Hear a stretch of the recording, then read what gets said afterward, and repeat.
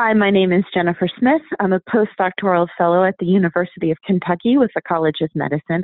And today we're talking about my study regarding genes that affect taste and how those affect eating behavior. So in a prior study regarding patients and food choice, when these participants were asked what was the most important feature of what they were choosing for food, they selected taste of the food. And that was above cost of the food, the nutritional value of the food, and how easy it was to prepare. So taste trumped all of those.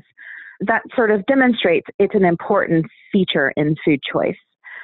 So how do genes play a role? So our genes alter our tastes. The gene that we're looking at is TAS2R38, and that gene codes for a bitter taste receptor. It is well known as the super tasting gene. If you've ever heard the term super taster, that's what we're talking about.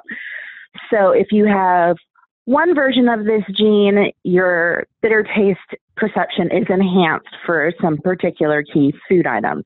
If you have the other version of the gene, it's not enhanced. So either you really taste the bitter or you really don't. So how does this play in with cardiovascular disease? Our patients with cardiovascular disease, or even those at risk, are often asked to alter their diets along a heart-healthy eating patterns. Those patterns look like low sodium, low sugar, low saturated fat, high in vegetables. What we found in this study was that if you had the bitter tasting gene, you ate less vegetables, so you weren't getting the nutrients you needed from those vegetables. The important thing about this study is knowing that taste is an important factor in food choices. So if they had this gene, there were just some things that these patients were going to find hard to eat. And those things are broccoli, cabbage, Brussels sprouts, asparagus, lots of the green leafy stuff. If you're making recommendations to your patients, it's important to know that if it doesn't taste good, they're probably not going to eat it. And they're not going to be as successful at altering their diets as someone who might not.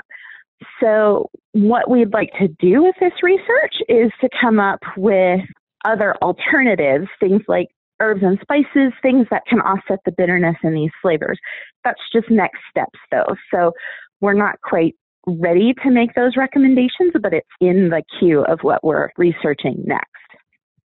The next step for this research would be to partner maybe with somebody who deals with smell, because taste and smell go hand in hand, and also somebody, maybe a culinarian, chefs, people like that who know cooking, who know how to prepare food, so that we can really investigate what it is we need to add to these vegetables to make them palatable to those people so they can more readily accept them in their diets, because it's important for their health to add these things.